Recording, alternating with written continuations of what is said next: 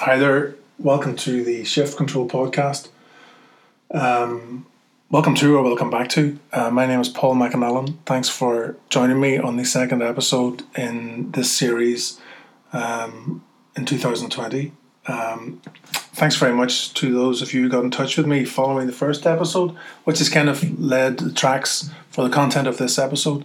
I had a few people getting in touch, commenting positively on the previous episode, which you obviously take very kindly to. I'm not sure that I'd be welcoming critical comments, but I suppose that's the life we're in. And if you want to be broadcasting or publishing or writing blogs, you're willing to encourage comment, then you have to respect the comments that come at you, regardless of whether they're positive or negative.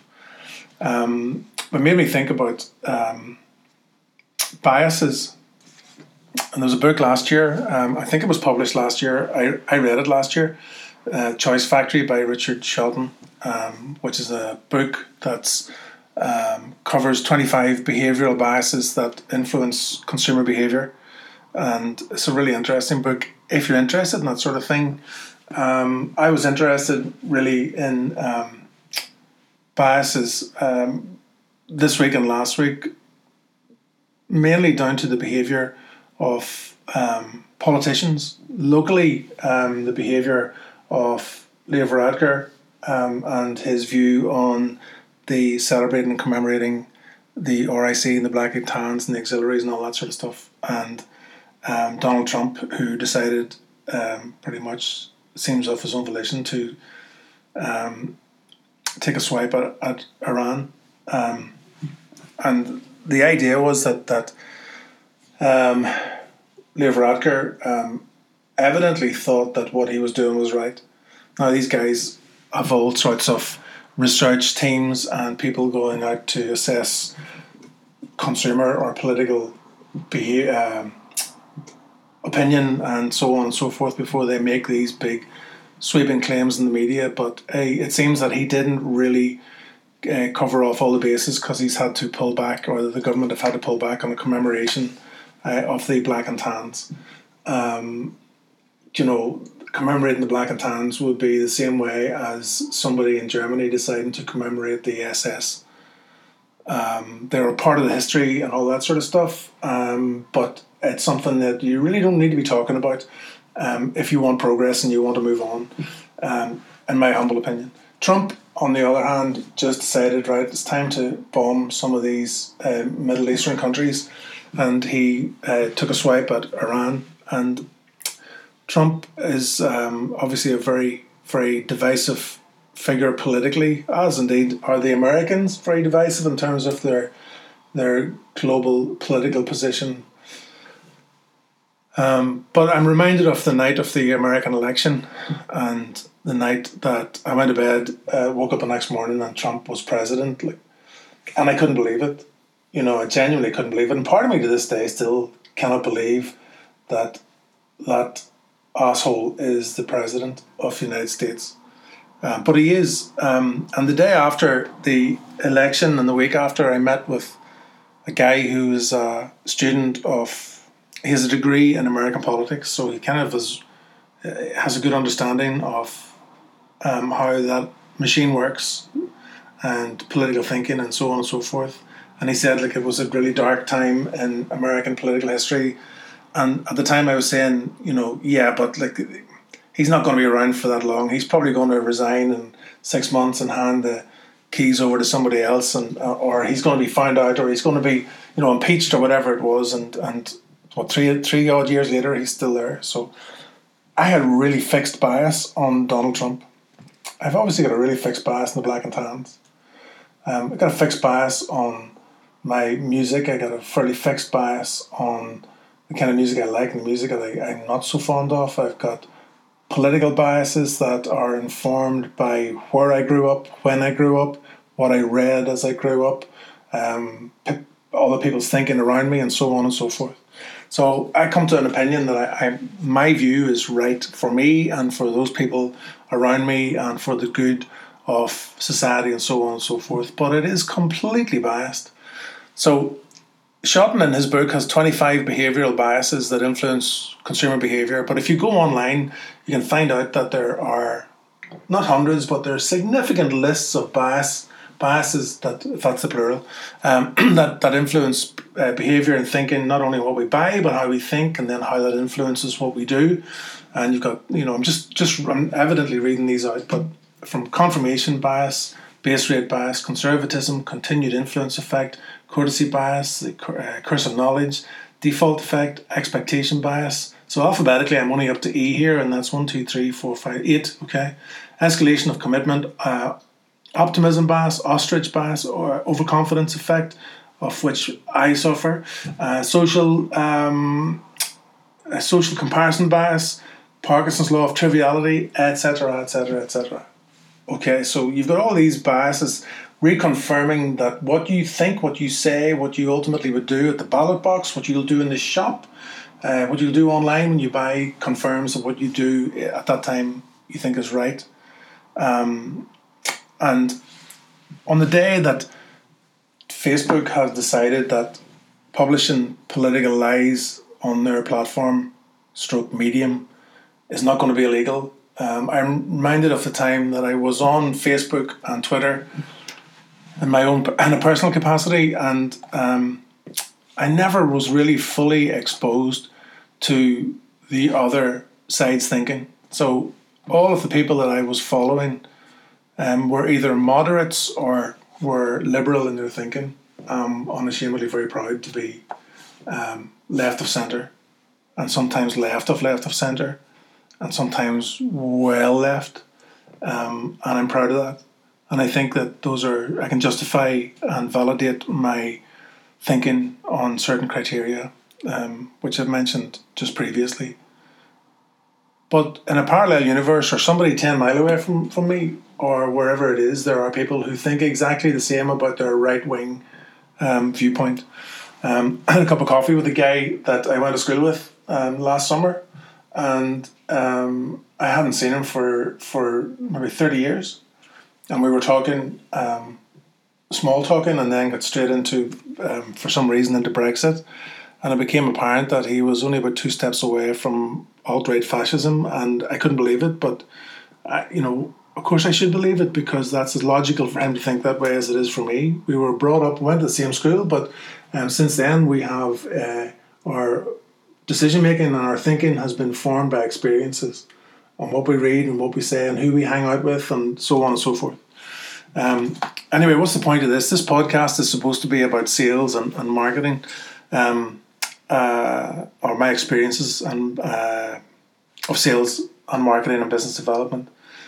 And the reason that I want to talk about bias in this is that at this time of year, or probably well before now, and most likely October, November last year, businesses are now buckling down into strategies they think will deliver everything they did in 2019 plus a little bit more. And that will be based on a lot of biases. And some of those biases will be based on emotion, personal thinking, but typically they will be based on what the bottom right-hand corner of the spreadsheet says. Profit and loss, where did that come from? Who did it come from? How do we get it to come from there? And can we repeat the process? Now, that's not to say that happens everywhere, but most people that I'm working with seem to base a lot of their future thinking on current activity, because ultimately it takes a really brave step for any business to decide, okay, we've been doing this for 25 years, it's working out okay, and now we're going to change completely and try and do it a little bit better. It takes a lot of thinking, and it takes the right culture, it takes the right people, it takes the right planning, it takes the right finance, it takes the right market conditions, it takes a whole load of things that are in your control, but a whole load of things that are outside of your control to work perfectly so that you can drive the business forward. So those biases come with you to this point, and salespeople are out knocking doors, and sales directors are now halfway through, second week, maybe the first week back into the new year, and all that positivity that they're trying to throw into their work is all predicated around plans that are based on biases and repeat behaviour, and that that if it's been always right, it will be always right. So it's not easy to change those biases. If you're going out into the market as business development and you've been telling the market the one thing all the time, you know, be that through your brand values, be that through your pricing, be that through your market territories, be that through your numerous value propositions, be that through your people, you know, you have to work on the basis that all that stuff is right to start off with. But it's not always that easy to be right in this context. Two clients of mine specifically, but one for 15 years and one more recently, the two of them have been talking about the notion or the idea that it's really important that you see the picture in the other person's head.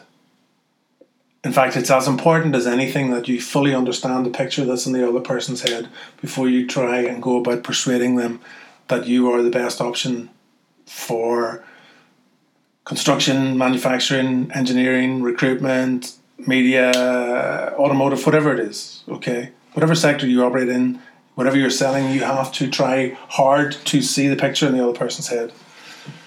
And if you've got biases that are systemic or have been inherited or ingrained in your business, that you think that you're right because it's easy to ignore what's going on in your customers' heads. I've worked with a lot of companies last year, and some of the work that we're doing seems to be only scratching the surface of how customers think. Now, I'm not talking about what the customer needs and how those needs match what you're offering or what you're trying to sell. It's about fully understanding the pain points and fully understanding the deeper needs of customers, and that's work that's undertaken when you're really close to customers. And it's hard not to have those biases that you think you're the best in the market because market share says that, or you think you're good for customer service because you don't have any complaints, or you think you're good for X, Y, and Z. It's a big challenge, but it's worth thinking about, and it's worth thinking about how you can empower your salespeople to feel that way. And just like the comments I got last week, which were unsolicited in the main. I always say, like, I'm interested in your feedback, but I'm not really interested in the bad stuff you've got to say, because like the ego is very fragile, and I'm not doing this here to try and it's a channel to market. It's a way for me to get across the competencies that I have, the skill set that I have. I'm not trying to be famous and broadcasting. Like, I'm trying to do this to get a message across. But I still would rather hear no feedback than bad feedback. And really, the truth of it is, if I got bad feedback, whilst I'd be smarting from it, I would probably do something about it. But when you ask your customers for the same thing, do you continually ask for feedback? Do your account management teams or your retention programs, do they specifically ask for market research and feedback from your customer base to find out, are they truly happy? What does happiness look like to them? What does a okay look like? Things are okay. Yeah, they're not too bad. What does that look like? What does it mean? How high are their expectations? One or two companies that I was very fortunate to work with at the tail end of last week have got the culture part of their business just completely fixed, and it works really well, and they're making money like there's no tomorrow. And the MD will walk around the business and he will encourage the people within the office to, if they've got problems, to talk about it. And these people look like they're all on side together, from people in a warehouse all the way through to the sales, all the way through to the accounting team. They're all pushing in the one direction, and it's deadly to watch. It's really, really reassuring to know that there are people who are putting that much effort into customer experience and employer/employee value propositions and so on and so forth. And then there are other companies that talk about it and say we're number one, and they promote themselves, and their marketing messages are from a distance, they kind of look okay, but when you get close to their businesses, they're off track completely, and they've lost sight of their customers. And I'm not saying it's easy, but I think it's easier if you bring somebody in from the outside to kind of first of all, encourage these kind of conversations because they need to be had all the time, in my humble opinion. Or they need to be had more frequently than they're occurring.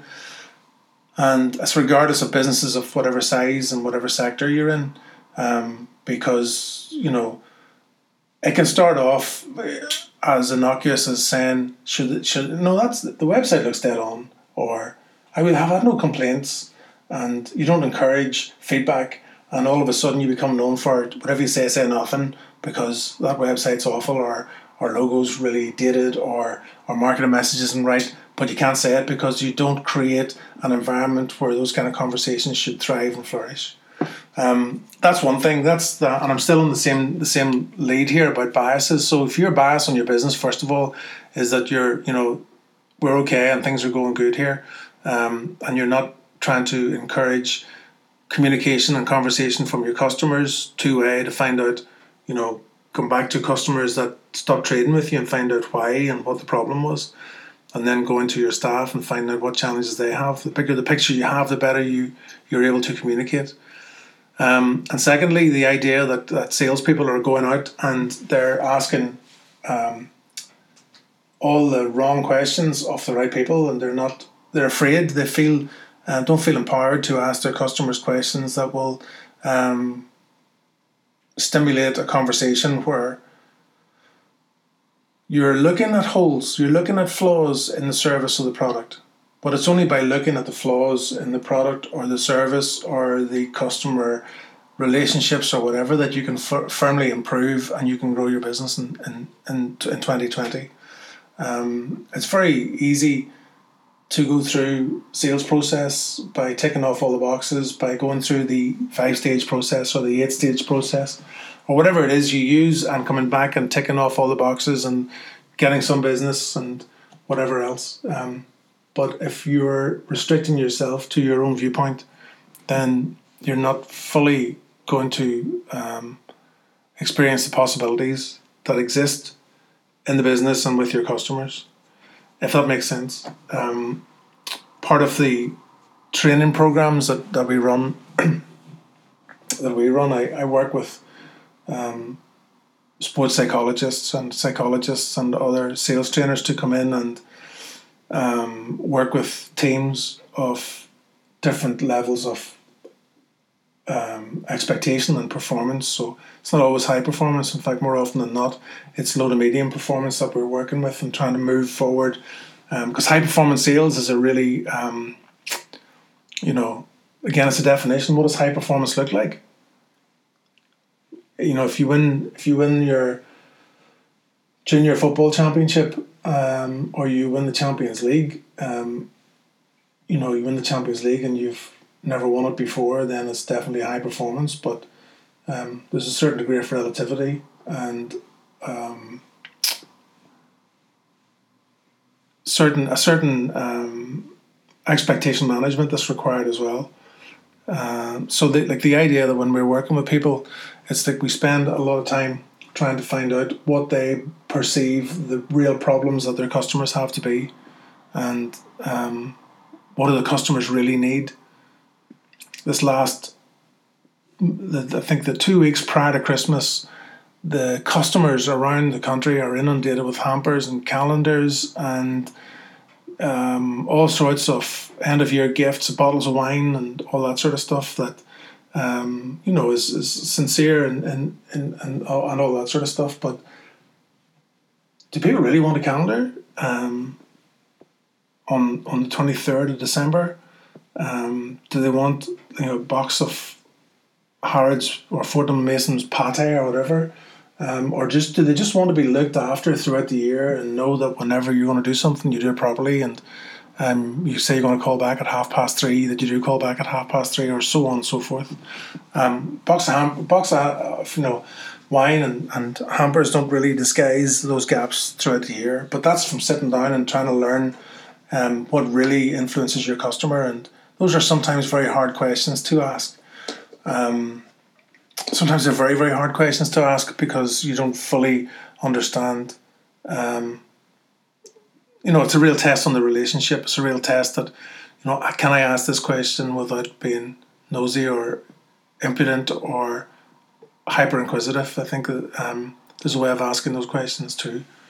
I hope that makes sense. It just dawned on me this last couple of days that and all the electioneering and all the voting that has been forced upon us here locally in the north in Ireland and in England and wherever else, that we probably all go to the little voting booths with the little tickets, and we probably think that what we're doing is right based on what we think we've always done and is always right, and the media that we suck in and the people we hang out with and the sports and the cultural references and everything else. And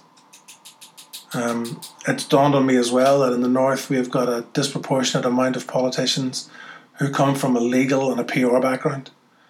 I don't know how many there are in MLA or councillors or whatever, but there's a whole clatter of them came through last year. And I think the last thing we need are people who are experts in boards, and maybe some people who are actually experts at doing things. There's no legal brain or PR person who's going to fix the health system in the north or fix the homeless problem, but it might give them enough to talk about in their when they're having their dinner parties.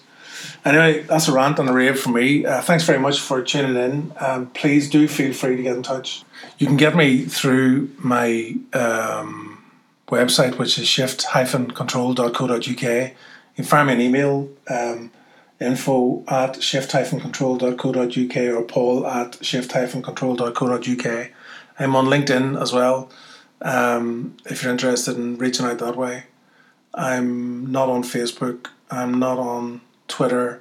I'm on Instagram, but that's personal. So, I'll see you next time around. Thanks for tuning in. Bye.